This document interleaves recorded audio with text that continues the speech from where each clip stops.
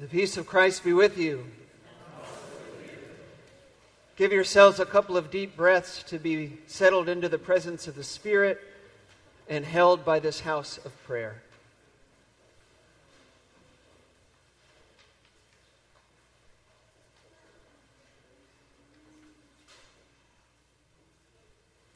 Friends, let us worship the living God.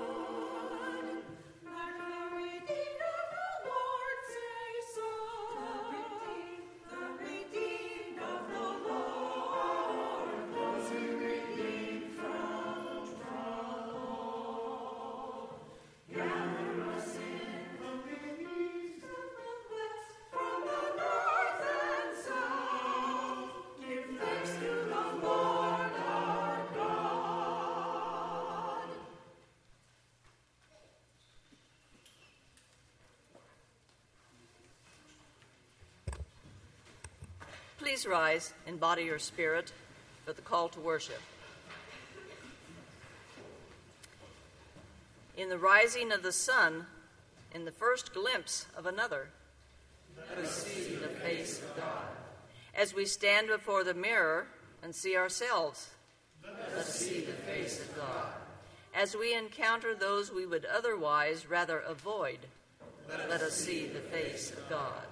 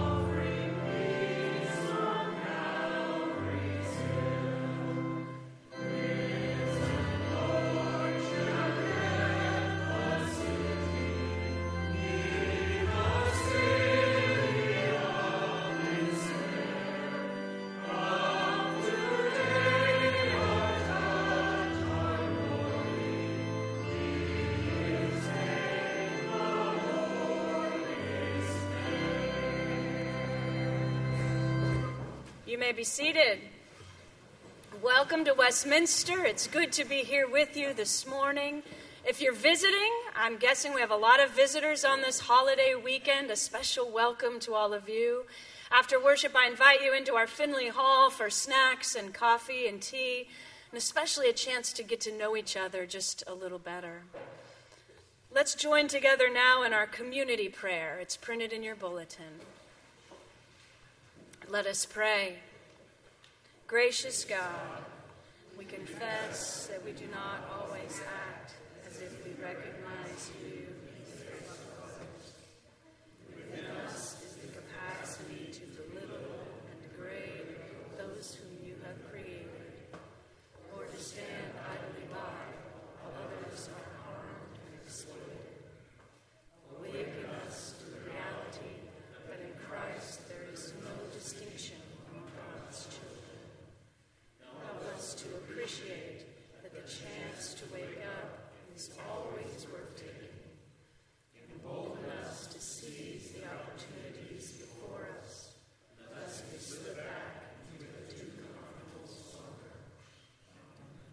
Our prayers continue in quiet.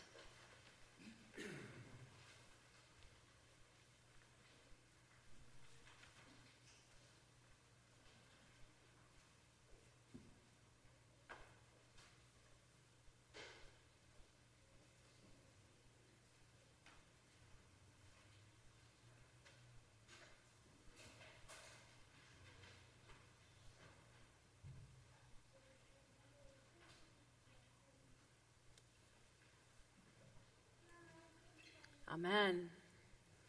Friends, though we may wander, know that God searches us out.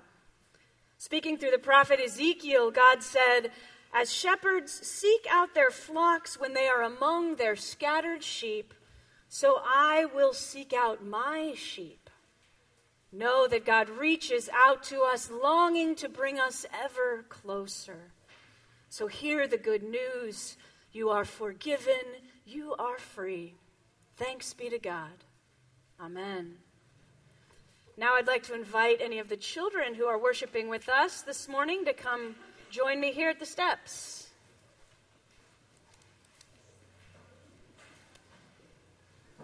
Good morning.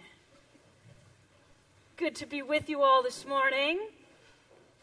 I have a little game I want to do today. I don't know if it's really a game. Maybe it's an experiment. We'll see. So I have all these popsicle sticks, and I have one for each one of you, okay? And some of you might get a popsicle stick that has a star on the bottom, okay? Some of you might. But I want to see if we can keep it a surprise as to who has the star, okay? So I'm going to hand it to you, but sort of put your hand around it. You can check to see if there's a star on the bottom, but try not to let anyone else see, okay, till our big moment of reveal, all right? Think we can do this? All right, so I'm going to sort of on the sly hand everyone a stick. You can sort of check yourself to see if you get a star, but remember, see if you can not have anyone else look. And then we're going to have a big moment of reveal to see who has the stars, all right? Got to make sure everyone gets one. Put your hand around the bottom if you can, so you can hide it. Let's see. Ooh. All right, I got to make sure everyone gets one here. Let's see, Liam, did you get one? Here you go. Rob, you need one. Did everyone get one? Everyone got. Okay, so have you checked kind of on the sly to see if you have a star? All right, so on the count of 3, if you have a star, I want you to put your hands in the air and say, "I have a star," okay? Here we go. 1, 2, 3. Oh my gosh! You all have stars! Look at that! And look, I have more, and they have stars too. I have more than enough for everyone. Every stick has a star. Good point. You actually have 2 stars. You're right, 1 on each side. All right. So, okay. Now I'm being accused of playing a trick on you. I really wasn't. I promise I wasn't playing a trick. But I wanted to remind you that each of you is special, right? You each got a special star stick because each one of you is special. Each one of you is loved by God. And I wanted to remind you of that by making sure each one of you got the special stick with the star. Hold on one sec. But you know what? That also makes me think if each one of you is special and loved by God, that means that each one of them is special and loved by God. Each one of everyone is special and loved by God, right? But, hold on, but that also means that God then calls us to love everyone like God loves everyone, right? Hold on one sec. We are called to love each and every person because they are special and loved by God. Now, sometimes that's easy, right? Sometimes there are people in our lives that are so easy to love because they're wonderful and they love us and it's great. Sometimes there are people in our lives who are not so easy to love, right? Maybe they're not very nice to us. Maybe we don't even really know them, so how can we love them if we don't know them? But even those people, we have to remember, God loves and thinks is special. They would get a stick with a star on it, even if they're hard to love. And then sometimes we're called to love through our actions, right? So like if someone is hungry or thirsty, God asks us to help feed them or give them something to drink. If someone is sick, God asks us to help care for them. If someone is in prison, God asks us to care for them, all right? People we don't know, people who might be difficult to love, God asks us to keep on loving because each one of us is special. Each one of us gets these sticks with a star, okay? So I want you to think about that this week, okay? How do I love not only the people who are easy to love, but maybe those who are sometimes difficult to love too, all right? I know you both have questions. I'm going to get them. And just, oh my gosh, so many questions. Okay, if you do, hang out for just a second. But I want everyone else to be able to go to Sunday school. You're going to follow Jen, who's right there down the center aisle off to Sunday school, all right? Go now in peace. All right, what do you got?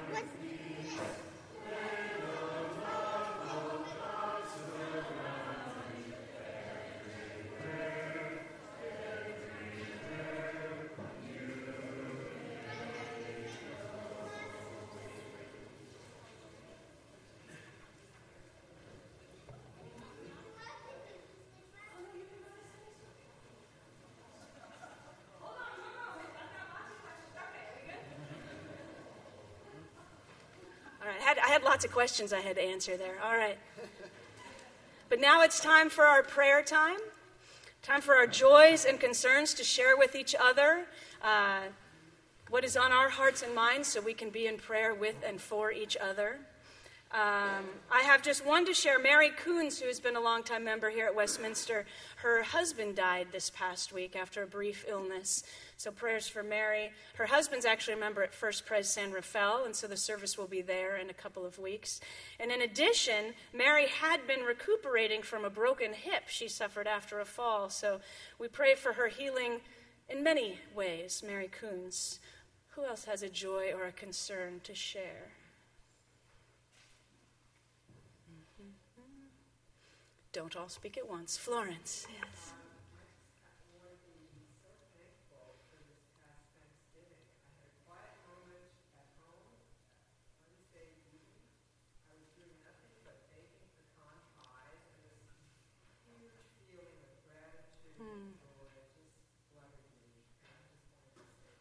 Amen. Just giving thanks for the feelings of gratitude, the experiences of gratitude. Thank you. Others, Peter. Thanks. In celebration, my son had a hip replacement last Tuesday morning, and it went so well that at 6 o'clock at night, he walked up the 72 steps to his home. Oh my goodness! Wow. Peter's son had a hip replacement Tuesday morning. By that evening, he was walking stairs. Amen. Other joys or concerns to share? Liz. Prayers for Egypt and the attack that occurred at the mosque. Absolutely. Yeah. Prayers for Egypt, especially the attack that occurred at the mosque. Yeah. I give thanks for the monies that supported my operation this year. It was about $250,000 for everything. Prayers of thanksgiving for support, both financial and otherwise, says Hale. Any other? All right. Let's take a few moments. Oh, yeah, Pat. On a happy note, Yeah. this is the season of Nutcracker, and my whole family gives thanks for Kate Bayer, who is in Stapleton's Nutcracker this year, and for her rehearsals, which have been nonstop every day after school. You're giving thanks for that. I like it. Good attitude. So she's giving thanks for the Nutcracker. Her granddaughter is going to be in the Nutcracker this year, and all the rehearsals and practice that comes with it. Yeah. All right. Let's take a few moments of quiet. Oh, absolutely. Give thanks for the rain. Yeah. So let us pray together.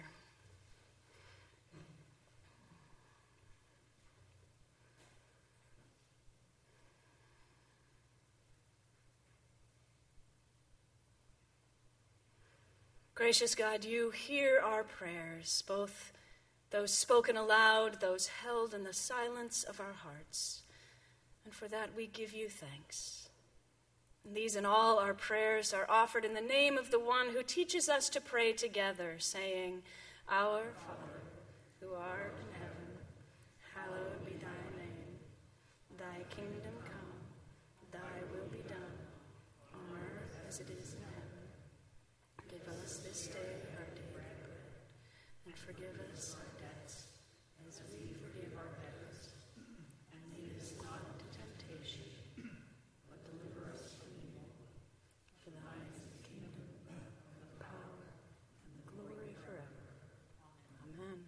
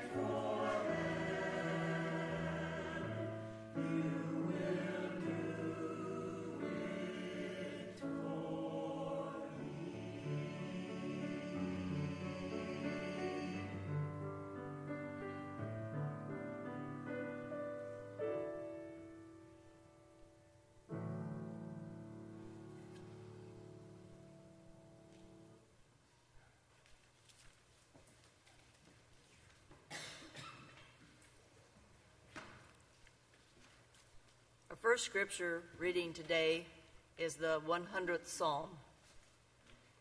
Make a joyful noise to the Lord, all the earth. Worship the Lord with gladness. Come into his presence with singing. Know that the Lord is God. It is he that made us, and we are his. We are his people and the sheep of his pasture. Enter God's gates with thanksgiving and God's courts with praise.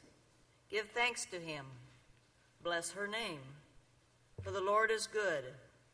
Her steadfast love endures forever, and his faithfulness to all generations. This is holy wisdom, holy word. Thanks be to God.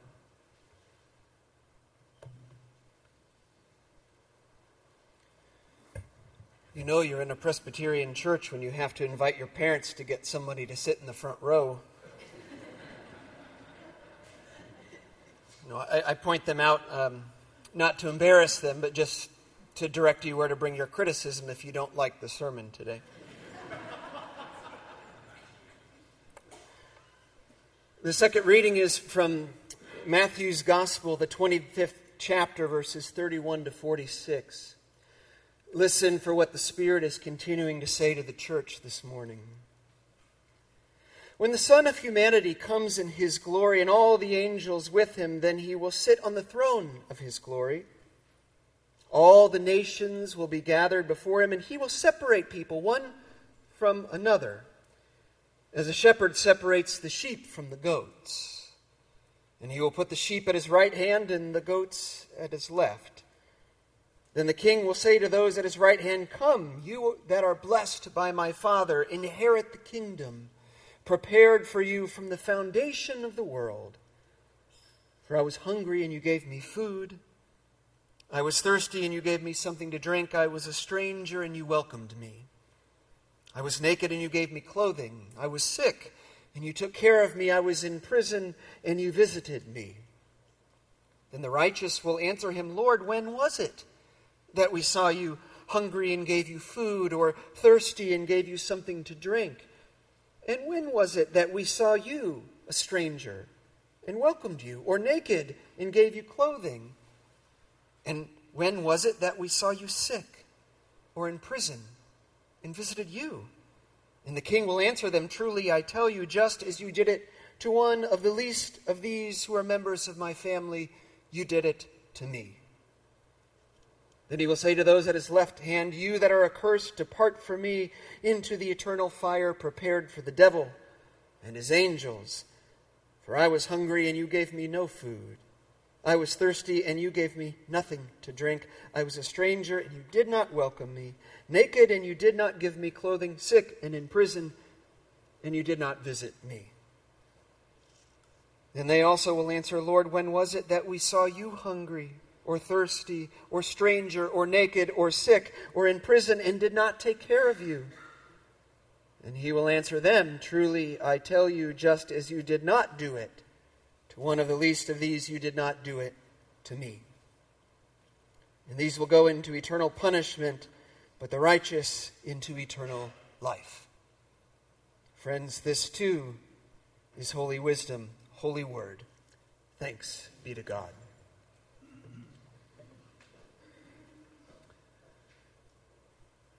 Charles Mully was a street kid in Kenya, left to fend for himself beginning at the age of 6. 6.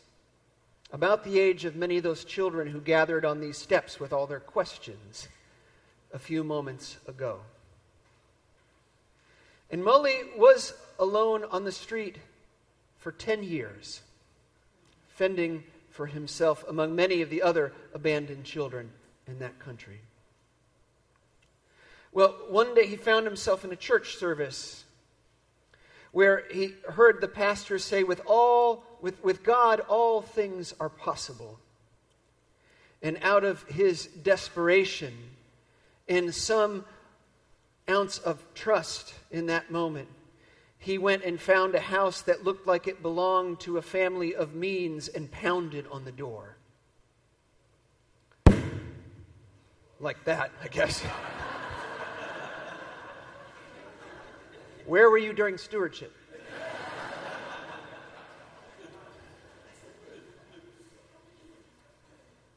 The woman who opened the door was an Indian woman. And it just so happened that her family owned a large farm, and so this immigrant family welcomed in this native abandoned son. Now that'll preach in and of itself. She saw something in his face, and she took him in, and they gave him work. First around the house, cleaning and doing other chores, and able to eat what was left over from the meals, which was a grand step up for him. And then out in the fields, in the farm. And he was such a good worker that within 6 months, Mully was promoted to a manager position. Things went quite well for him. He fell in love with another woman in the fields, and they married, and they had a family together. And Mully even launched businesses of his own out of his experience. First, a taxi and transport company, but then many other business ventures that followed. And before long, Mully was a millionaire. Several times over. It's one of these stories you just have to see to believe, which you can, for he's featured in the documentary Mully, recently released this past year. And it was all possible because this immigrant woman saw something in the face of a stranger who knocked at her door, and she let him in. Today, Jesus offers us this challenging teaching. Tells a parable, or a story of sorts. He says, when the Son of Humanity comes in glory, all the people will be gathered before him, and he will separate them one from another, like a shepherd separates the sheep from the goats.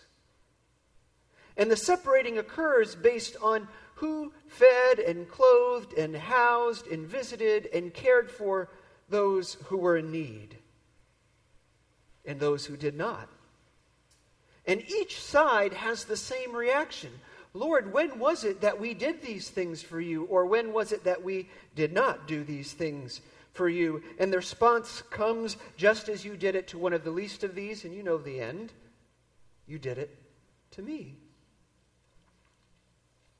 Those who did are rewarded, and those who did not are punished. Now, interestingly, that story, at least in our culture, is often deemed harsh. And God or Jesus vengeful. But of course, how one experiences that story is dramatically affected by the perspective one has, or the place one occupies in the story.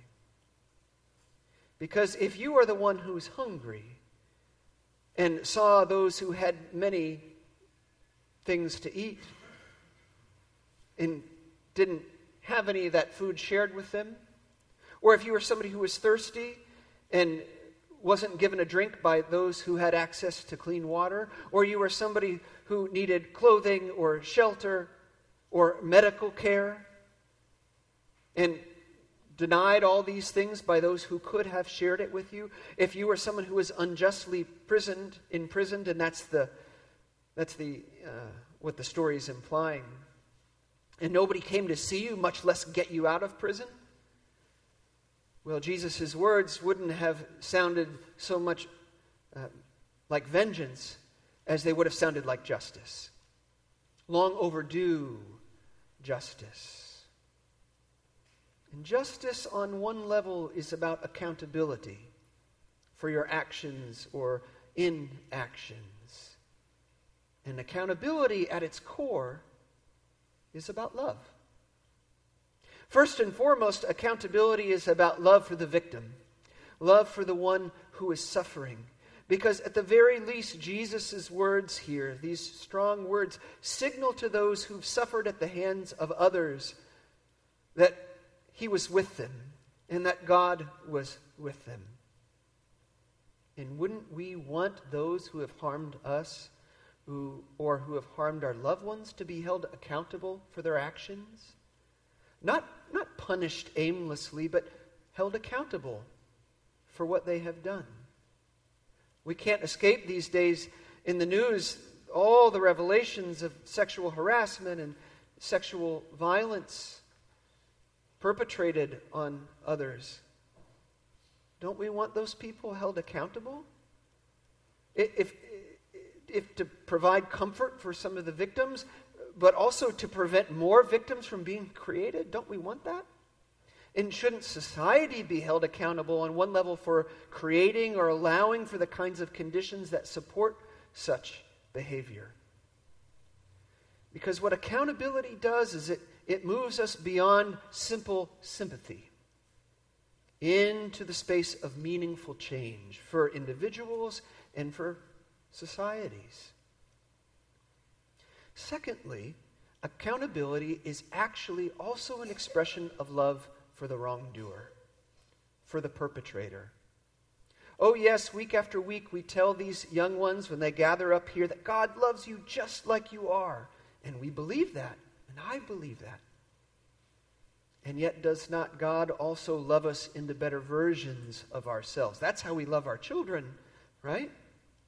One of the ways our love manifests for our children is by holding them accountable for what they do. We don't say to them, just stay like you are. You don't have to do anything differently. No. Because we want them to grow up into more mature people, into more evolved people, into adults, into better versions of themselves. We hold them accountable for their actions. It's an expression, if it's rightly done, of our love. I don't know how many of you participated in sports growing up, or in music or drama or any kind of group activity. The worst thing was never when you got scolded or criticized by your coach or director or teacher. The worst thing wasn't even when you were yelled at. It wasn't pleasant. I'm assuming Spencer knows something about this. What's the worst thing? The worst thing is when the coach ignores you, when they stop critiquing you or stop scolding you, because what it signals to you is they've given up. And consciously or subconsciously, they've recognized that the potential is somewhere else, in someone else. And that's the worst feeling. And Jesus so trusts the people and so loves the people that he wants them to know that he sees in them potential right before his eyes, and he wants them to see in everybody they encounter that same potential. To identify with the other so strongly that they see the very face of God in them. You did it to the least of these, you did it to me. He wants them to identify that strongly. And here Jesus is reflecting something that you see across so many religious traditions, identifying the sacred in the other. So in response to this ongoing and continually escalating violence in Burma, in Myanmar, this ethnic cleansing, the Dalai Lama has said to his Buddhist followers who've been perpetrating the violence, when you are tempted to do violence against one of these Muslims, I want you to see in their face the face of the Buddha. Because when you do violence to them, you are doing violence to him. And in Islam itself, in the Holy Quran, there's this beautiful line that says, whichever way you turn, there is the face of God. Whichever way you turn, there is the face of God. Whichever way you turn. Echoing this sentiment of Jesus. In the other, recognize the face of Christ. Now, we are often quick to rush to judge these religions for where they have failed. And they have failed. And Christianity right up there among them. Finding times in which we have rationalized violence is okay in this instance. Or neglecting the well-being of the other in that situation is not our problem, is theirs. Or finding all measure of ways of effectively locating the image of God as only being in your people. However you define the your in your people. But these traditions and ours among them call us back to account, hold us accountable, saying, no, the image of God, trace it from Genesis on, is indelibly printed on the face of the other. And this is why Jesus asks these basic things. He doesn't actually ask for that much. Someone's hungry, little food, a drink of water if they have nothing to drink, clothing, shelter, health care. Oh, that's not the way he says it. But in the Bible, when they talk about healing, the Greek word is also nursing, giving care to those who are sick, tending to those who are in prison and getting them out if they don't belong there. Not because they worked for it, not because they deserved it, because they bear the indelible imprint of the face of God. All of them. Now, the all bears exploring because this passage isn't actually as simple as it seems and often as we interpret it to be. There's a phrase that's in the first half of the passage, but it's not in the second half. And it's almost never in the quotes that we offer about the passage when we share it in popular parlance. We say, just as you did to the least of these, you did it to me. And what's left out is that all-important clause, to those who are members of my family.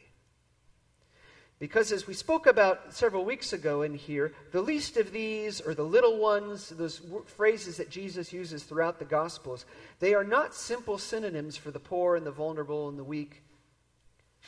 Now, I'm not saying the Gospel doesn't tell us to care for those folks. That's all over Scripture. But here there's actually something else going on, and I would argue something more going on, something even stronger at work. Jesus isn't addressing his own followers with this warning. So argues New Testament scholar Daniel Harrington, at least.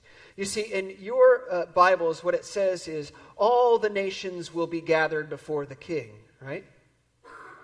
The word nations in Greek is ethne, and it means nations or peoples or Gentiles.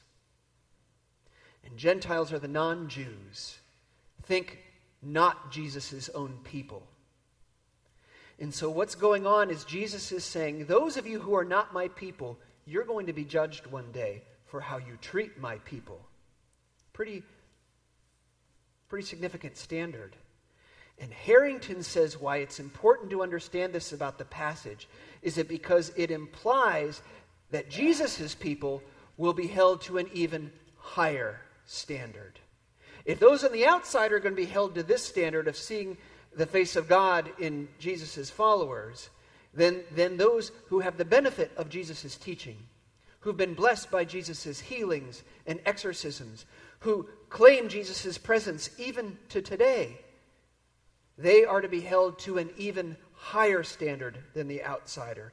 And Harrington is basically saying those of us who have chosen in this day and age to follow Jesus Christ have signed up to be held even more accountable than those who have not. So, you can either see that as a curse and find your way out the door.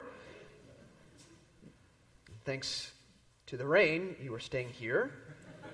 And more likely to your faith.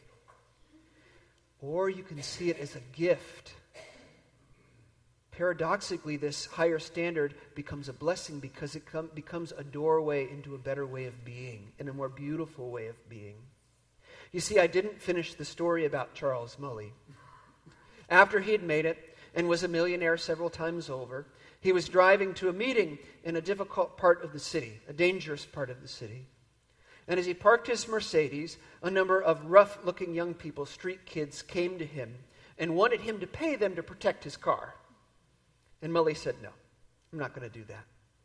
And he went in and he came out and his car was gone. And he knows who took the car. But he had resources, so he got on a bus and took it back home and got into one of his many other cars and was moved to drive because he was unsettled and he couldn't get the faces of those kids out of his mind. And so he drove and drove and drove. 4 hours he drove until he pulled over and the tears just came. And they came and they came until it came to him what he had to do. And so he went home, and at the dinner table he told his family, I will never work again for money. Now, you can imagine how his family received that news. Because the family often pays for the dream of the dreamer, if we're fair. But Mully didn't stop there. He didn't just say it, he started to do it. And this family, this beloved family who didn't sign up for this, didn't sign up for his spiritual transformation or his new mission, this family who had gotten used to a certain standard of living, who had gotten used to a certain way of being, were swept along for the ride as Mully closed his businesses, as he sold things off, as he stopped working for money and he started walking. And he would walk out at night into the slums of Kenya looking for young people. And they were all over the place, sniffing glue, getting drunk, doing drugs. And among them, he would look for the youngest of them, the ones who were sleeping alone, which they were often doing at 4, 5, 6, and 7 years old, lying under scraps of metal. And he would get down on their level, and he would whisper to them. And then he would just hold out his arms, and they would come into his arms, and he'd put them on his breast, and he would walk them home, to his home. I mentioned the toll on his family because when Charles Mully was out gathering the children, his wife was at home feeding them, cooking for them, washing them, clothing them. His own children paid a high price. They had to watch as their house was taken over by other children. They lost their privacy. They lost their things. One girl recounts seeing her favorite dress being worn by one of these street kids that was brought in. It was total chaos. And it got so bad that Mully's own children were sent away to boarding school. But little by little, they started to figure it out.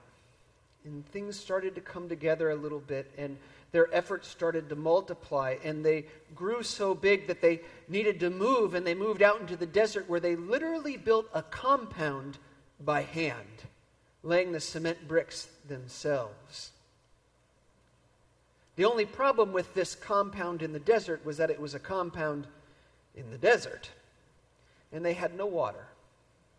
For 4 hours a day, they would drive to get water for everybody there. And by this time, it was dozens, if not hundreds of people living together. Imagine the strain on that system. Not well planned, unsustainable, and losing money and resources by the day. And pretty soon they were close to out of food and out of water. And out of money. They didn't have water. And then one day, an answer to prayer drove in the form of a semi-truck, unannounced, full of food. Non-perishables that could last them for weeks and months at a time, out of nowhere. Well, the praying continued. This time it was for water. And in a dream, Charles Mully was given a word from God about where to dig for water, which was, of course, crazy because they were told time and again there was no water there. But he persisted, and he sent out the older boys of the school to start digging where God had told him to dig, and they started to dig, and nothing. And they dug for a day, nothing, and another day, nothing. They were so deep in the ground that the top was over their head, nothing. And then with one shovel thrust, water exploded from the belly of the earth. And they built a filtration system and a storage system, and it was enough water to supply for the entire compound, all the children and adults there. And now this was a school and a home and a place to tend their illnesses and to give them life skills and job skills, and it was enough water for everybody and more, so much that they would carry the water out into the desert and share it with the wandering Maasai children who were looking for water. And so much that it was enough water to build a greenhouse and to grow some plants. And so much water from this well that they embarked on a tree planting process that was so successful that it actually changed the local climate. And green burst forth everywhere. And one greenhouse turned to rows of greenhouses, and one little plot of land turned to acres and acres and acres of lush land and farmland, and it produced so much produce that they could feed themselves and sell their goods on the European markets. One well.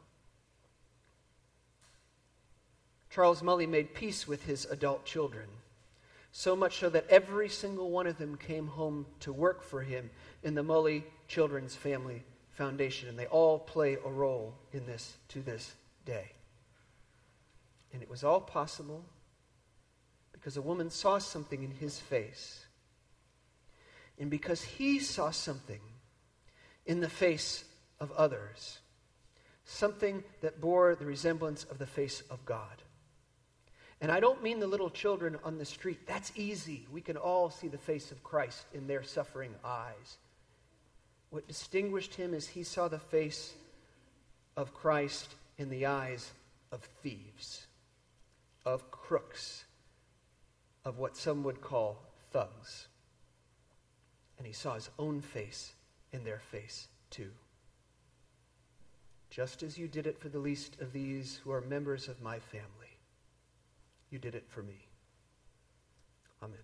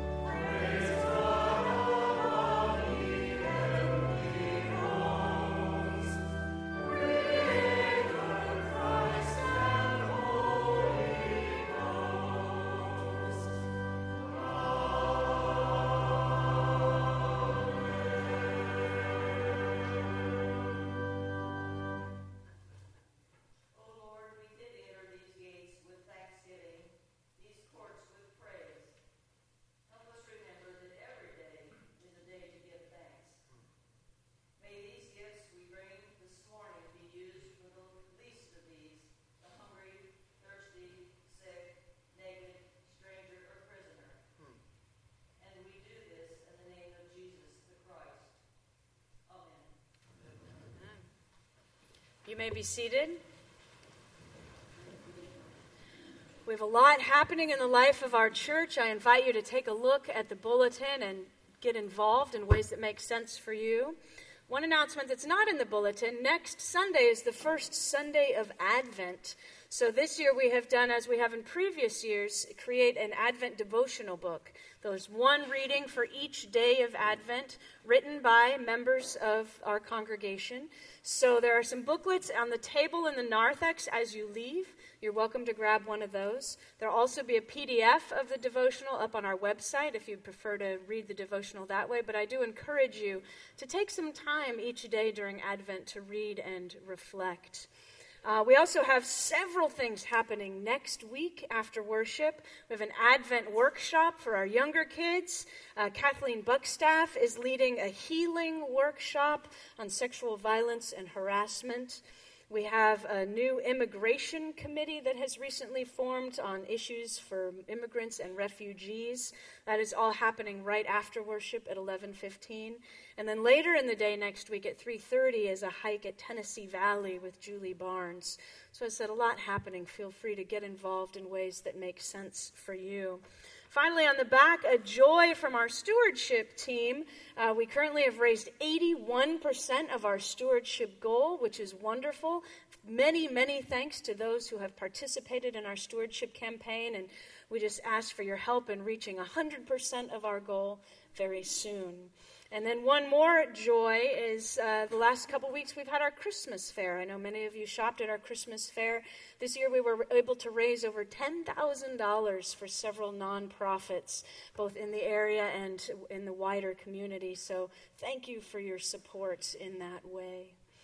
So let's stand now as you are comfortable for our closing hymn. It's number 757.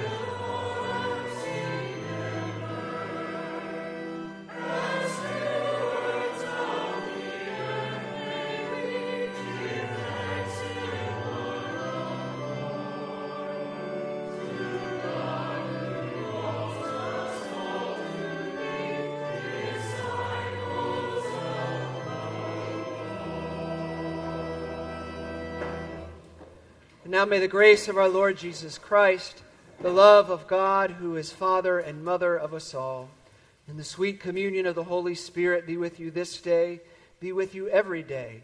Amen.